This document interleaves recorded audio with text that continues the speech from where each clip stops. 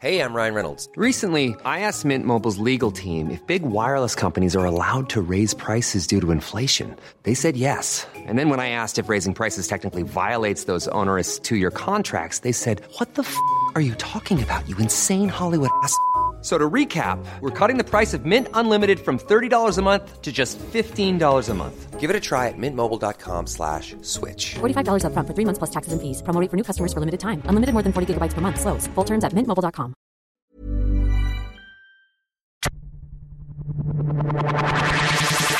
There's been a lot of interest in the Gold Cunt.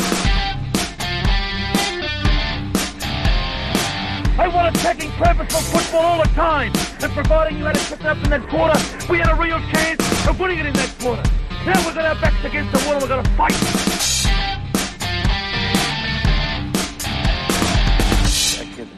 That's great, and your fans will love to.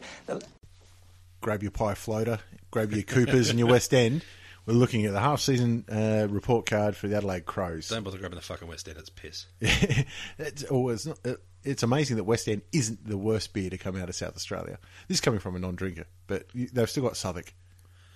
The thing about Southwark, I actually enjoyed Southwark my first couple of years of uni, pretty much because they had a deal with the uni I was at where you could get 50-cent beers. And when you can get pissed off $5, it's a good day for me. That's not bad. No one. I'm surprised they got away with charging 50 cents a beer. Well, they deal with the uni. In hindsight, they may it may have been less about them knowing they were charging 50 cents and more about the uni knowing a bloke who knew a bloke who left a back door open or something. I worked at Coles Online, and once when we were doing online deliveries for liquor, and when we opened up in Adelaide, I think somebody forgot to put the pricing on the liquor properly.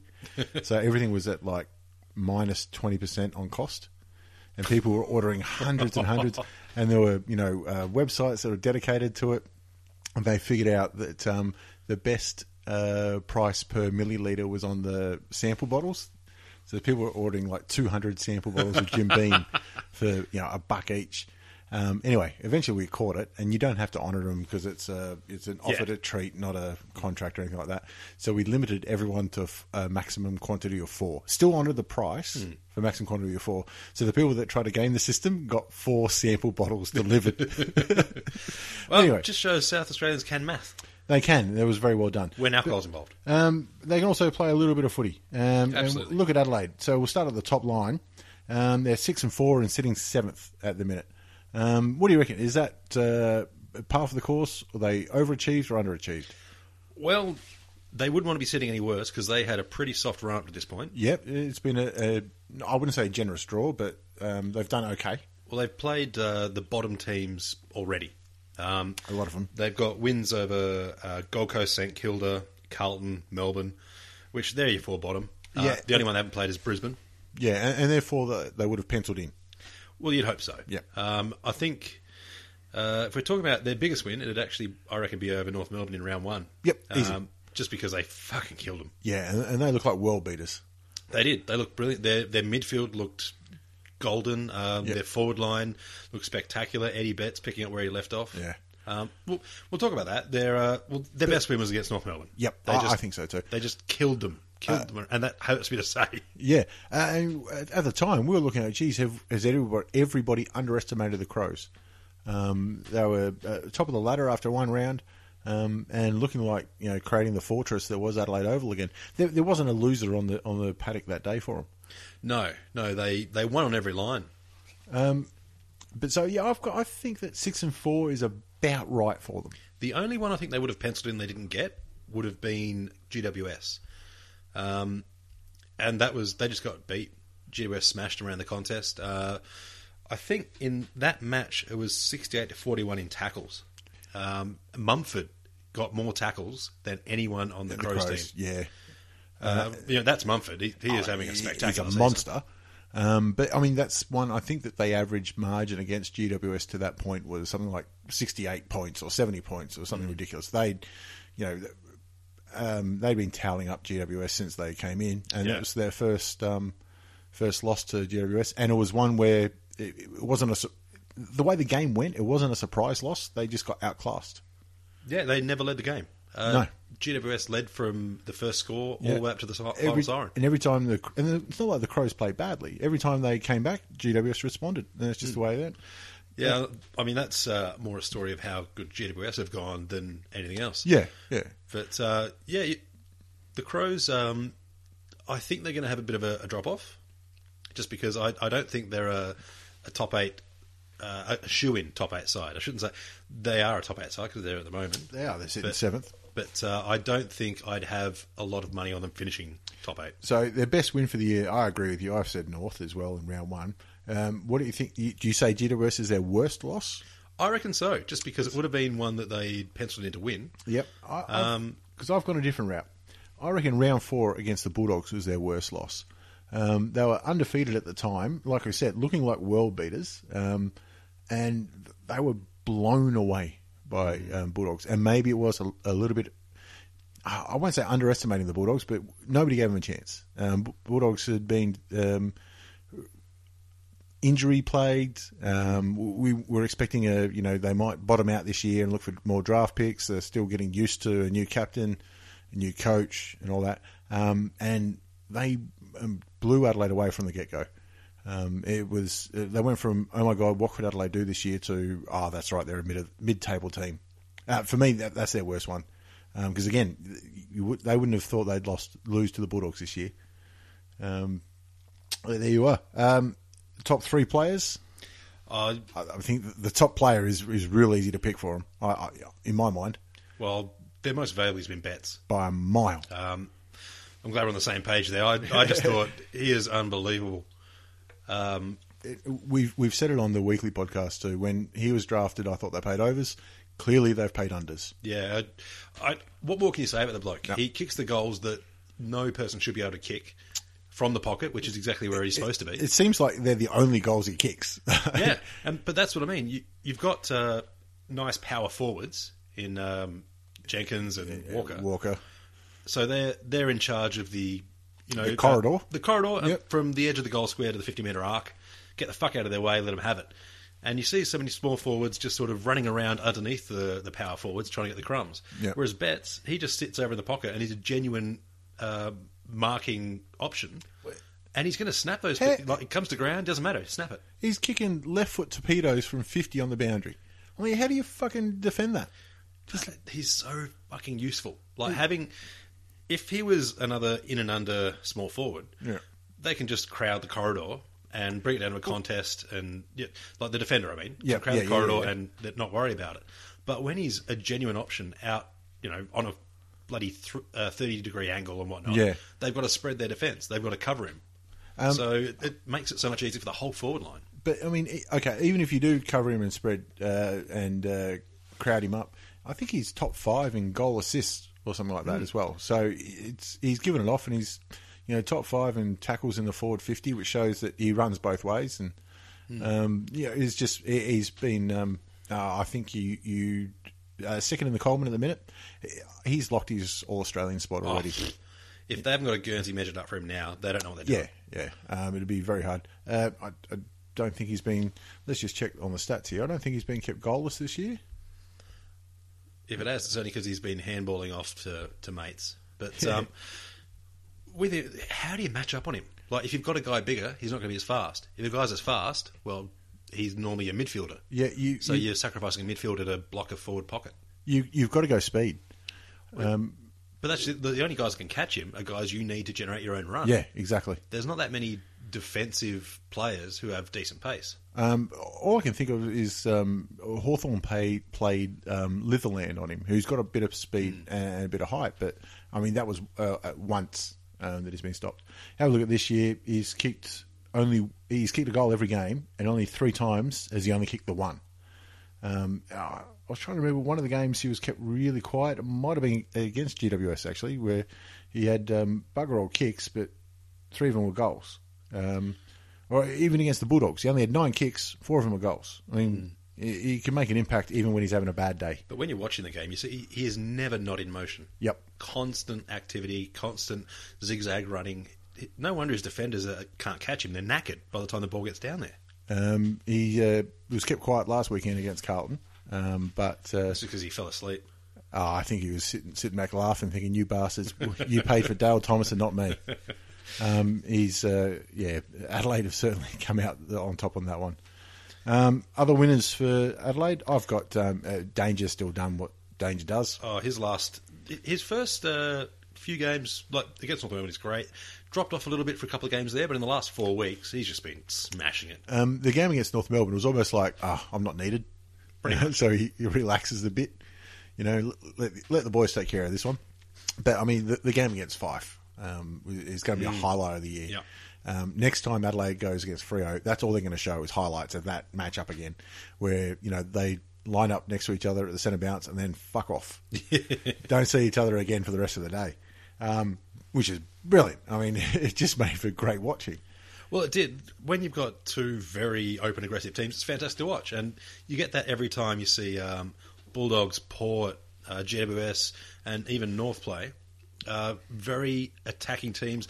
Probably could do with a bit more defence, a few of those teams, especially North. But good offence is a good defence. When you deliver it well to the offence, yes. Well, yeah. And you don't have Jared Waite in the fucking forward line.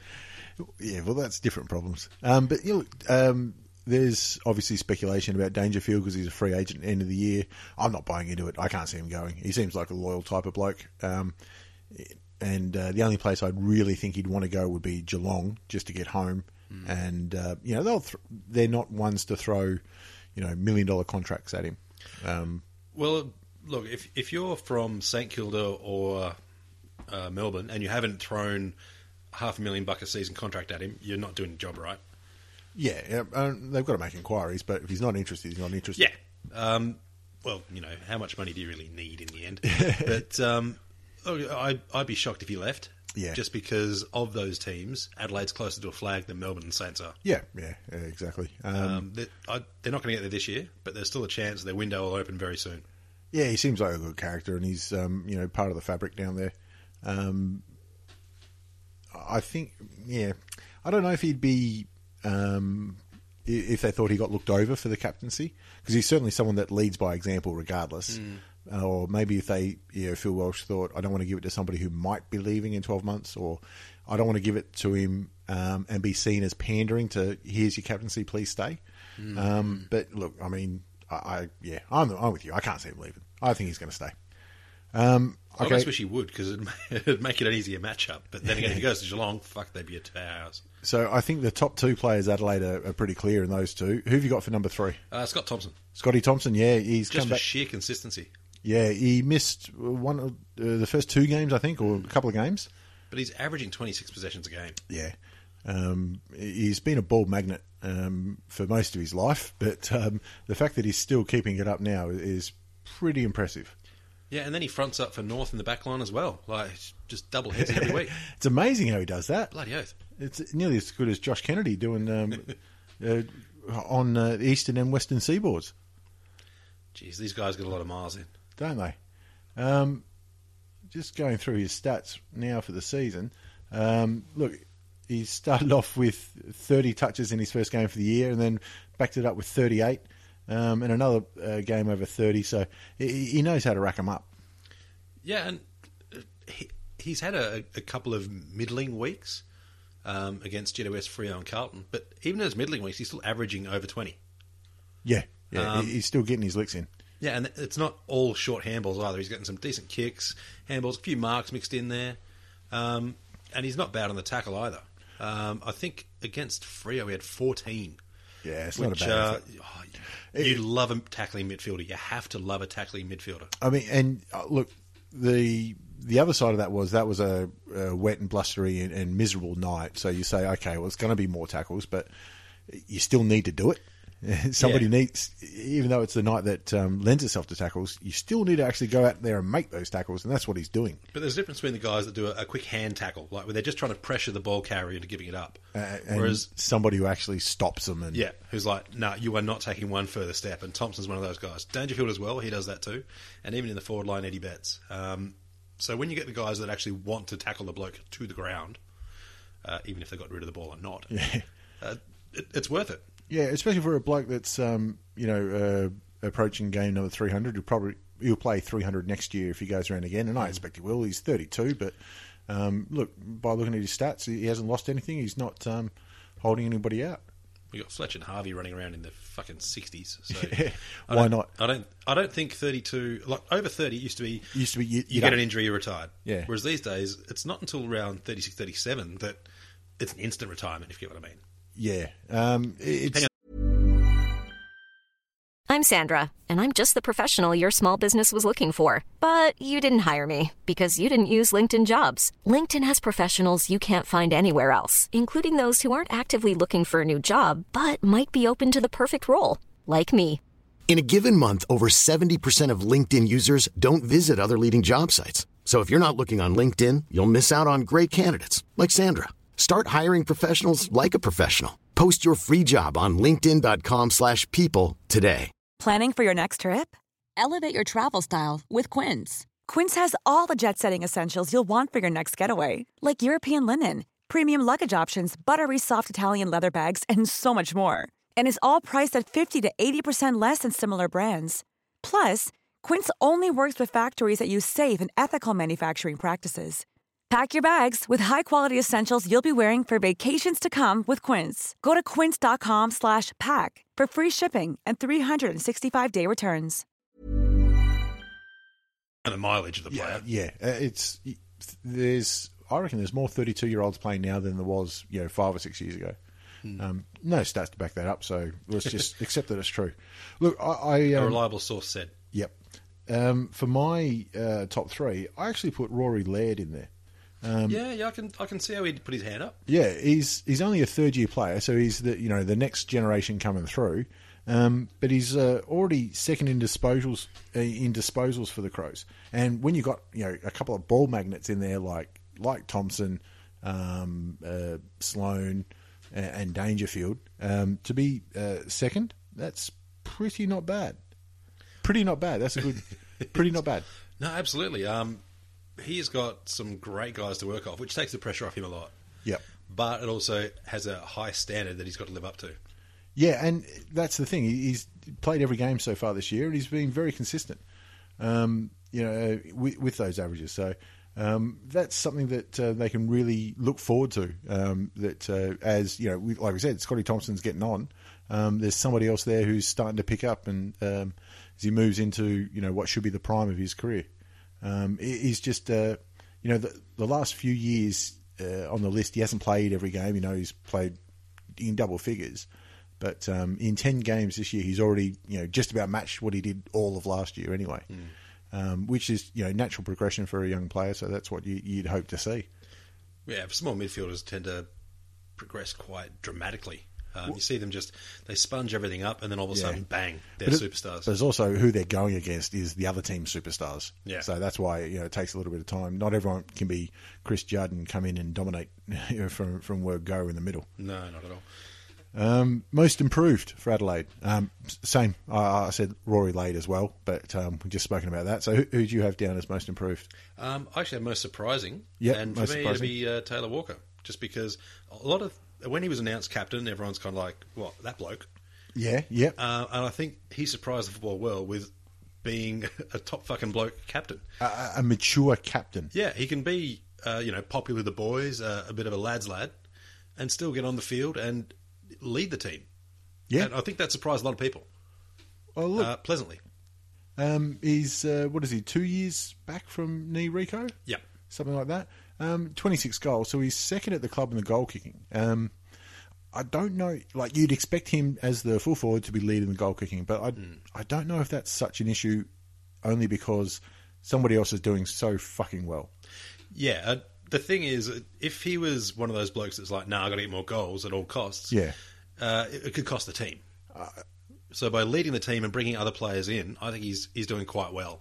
I'm an unashamed Walker fan. Of course we are. So that just goes with that. But the boys from Broken Hill, we've got to look after him. Bloody oath. But I think he did shock people with his ability to, not just be the bloke who's having a beer with his mates in Norwood. Yeah, and turn into a leader of the team, and a leader that his team respects off the field as much as on. Absolutely.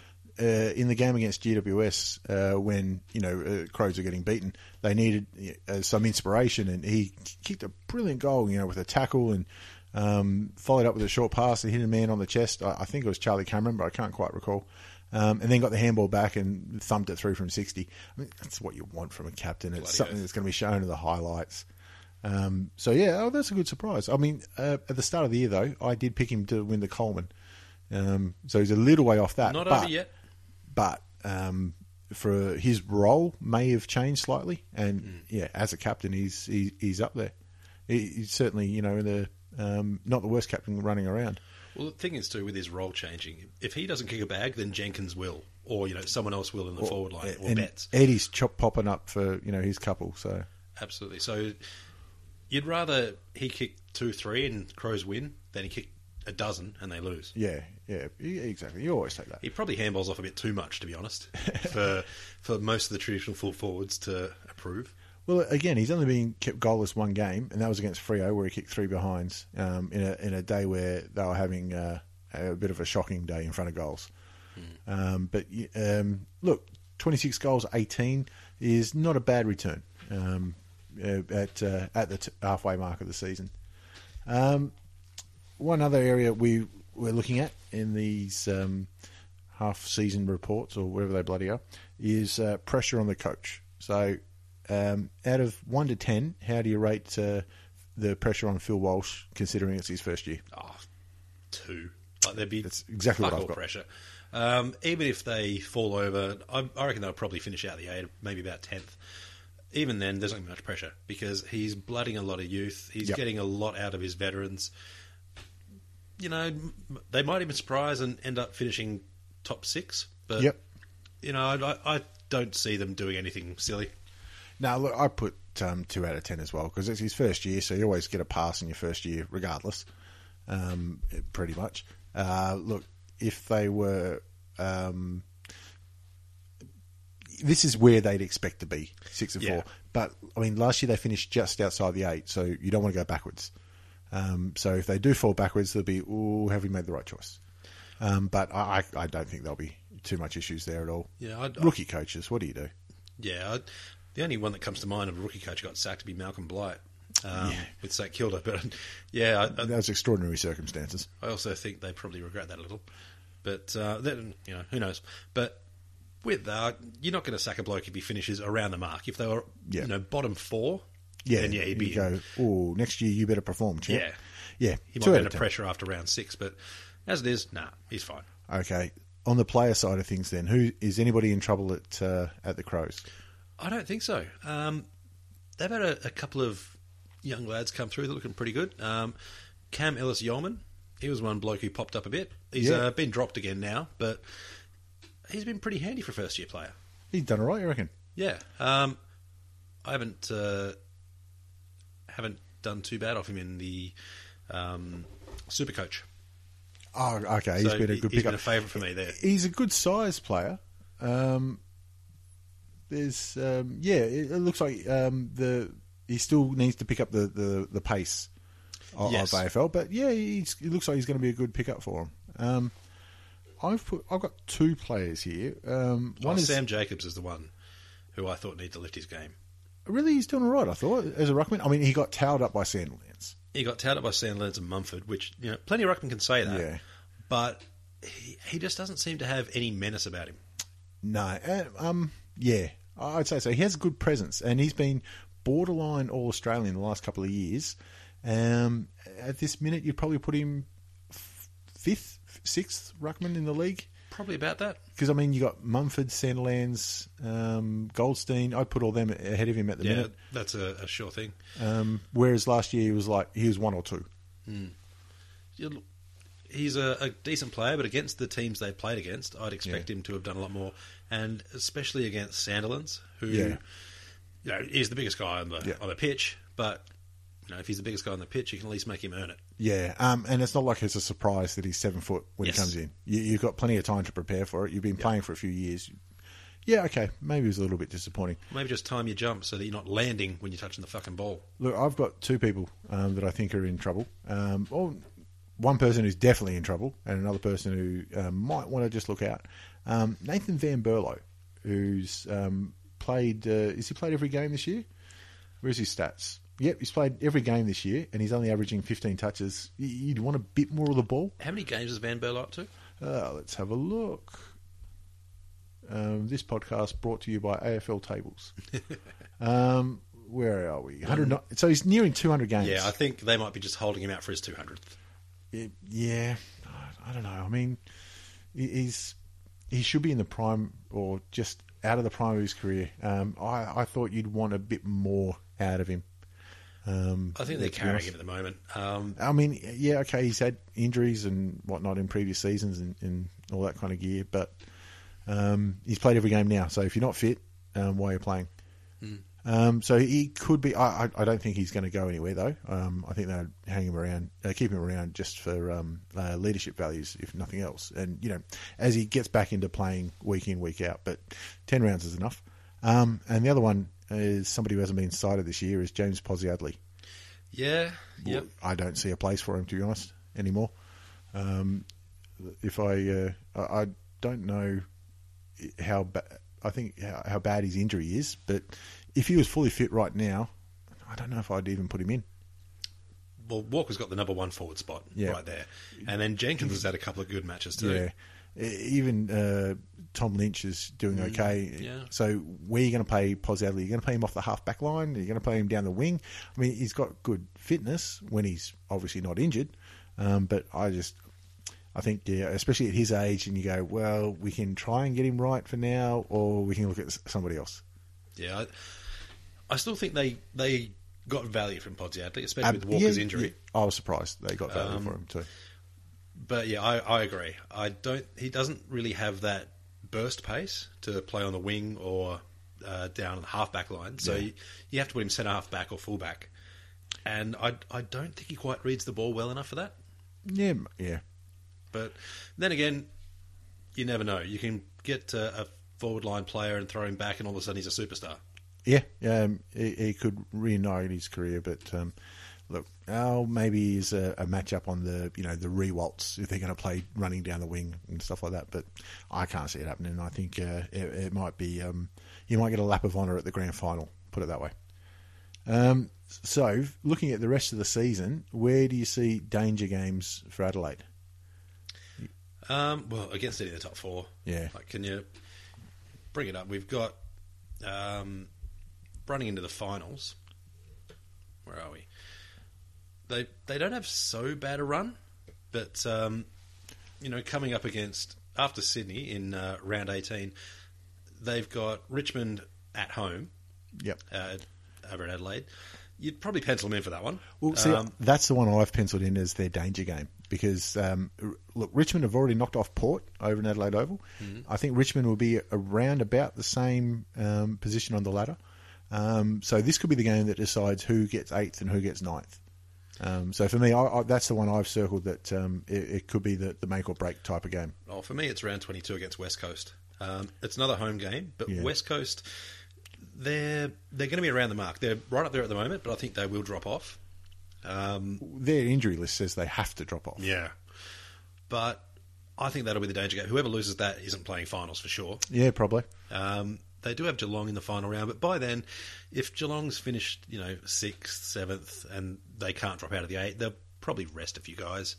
Because if you finish 6th or 7th or 8th, you're not really too fast, surely. And travelling around 23, I mean, they've got to go play Geelong down in Geelong too. It's a bit of a horror trip. But I mean, they got 2 games against West Coast left. They still got a game against Sydney, and they play Hawthorn coming straight out of the bye. So that's there's still a tough run home. They get Essendon as well to play in Melbourne. There's not many easy wins there. The funny thing is too, they've got the Lions in round 21. And the Lions have had a shocking season. Oh, they're finished. But you find towards the last 3 rounds, suddenly players who've done fuck all year suddenly pop up and do shit because their contracts are up for renewal. They've just had a word to their manager and, mate, I'm having a bit of trouble finding a place for you here. Yep. So either they viewing it as a job interview for some other team, or they're trying to keep their spot in the own team. So I think you'll see guys like Rich, who, injuries and whatnot, have been fairly unsighted, suddenly bob up and get 30, 40 possessions. I wouldn't put money on it, but it can happen. It can happen, exactly. And there's always that one surprise late in the year. You're like, what the fuck happened The way this year's been going, there could be fucking who knows how many surprises. Oh, look, if you're leading the tips in the local pub footy tipping, you're a fucking idiot. You're running the comp. That's the only way you can be. You've rigged it. Okay, so at the minute they're 7th with 6 and 4. Where do you see them finishing? 9th. You got them just... See, I said 8th. And it could be... like they could finish anywhere from 6th to 16th. If the wagon falls off, they could drop a lot of these games. If things go right, I mean, they might knock off Hawthorn after the break. They might knock off West Coast once or twice, or even Geelong. The showdown is going to be a difficult game for them, but I think they might just squeeze through the 8 only because on percentage, because they're travelling pretty healthily there at the minute. If I just bring up the ladder, where are we? 113. So that's not too bad at the turn. They've got Richmond covered at the minute on percentage, and all the others are really low below them. So I think they might slip one place, but only one place. Well, they're on equal percentage with GWS, just a game behind is all. Yeah. So I reckon they might just squeeze in, and you reckon they might just miss out? Yeah, I think they'll just miss, because I think they'll drop one of those games that they should keep. Okay. I think that's about it for Adelaide. All up, would have been very happy with how the season started, and a little bit disappointed at the turn, but there's still lots of optimism for them there, and finals are definitely on the cards. Oh, look, if they aren't clicks. aiming for finals, they're idiots. Yeah. But no, absolutely they'll be aiming for finals. Just in my personal opinion, I think they might just miss out, maybe even on percentage. All right. If you reckon we got it all wrong, let us know. And we can tell you to fuck off. And we will. All right. Cheers. Mom deserves the best, and there's no better place to shop for Mother's Day than Whole Foods Market. They're your destination for unbeatable savings, from premium gifts to show-stopping flowers and irresistible desserts. Start by saving 33% with Prime on all body care and candles. Then get a 15-stem bunch of tulips for just $9.99 each with Prime. Round out Mom's menu with festive rosé, irresistible berry chantilly cake, and more special treats. Come celebrate Mother's Day at Whole Foods Market.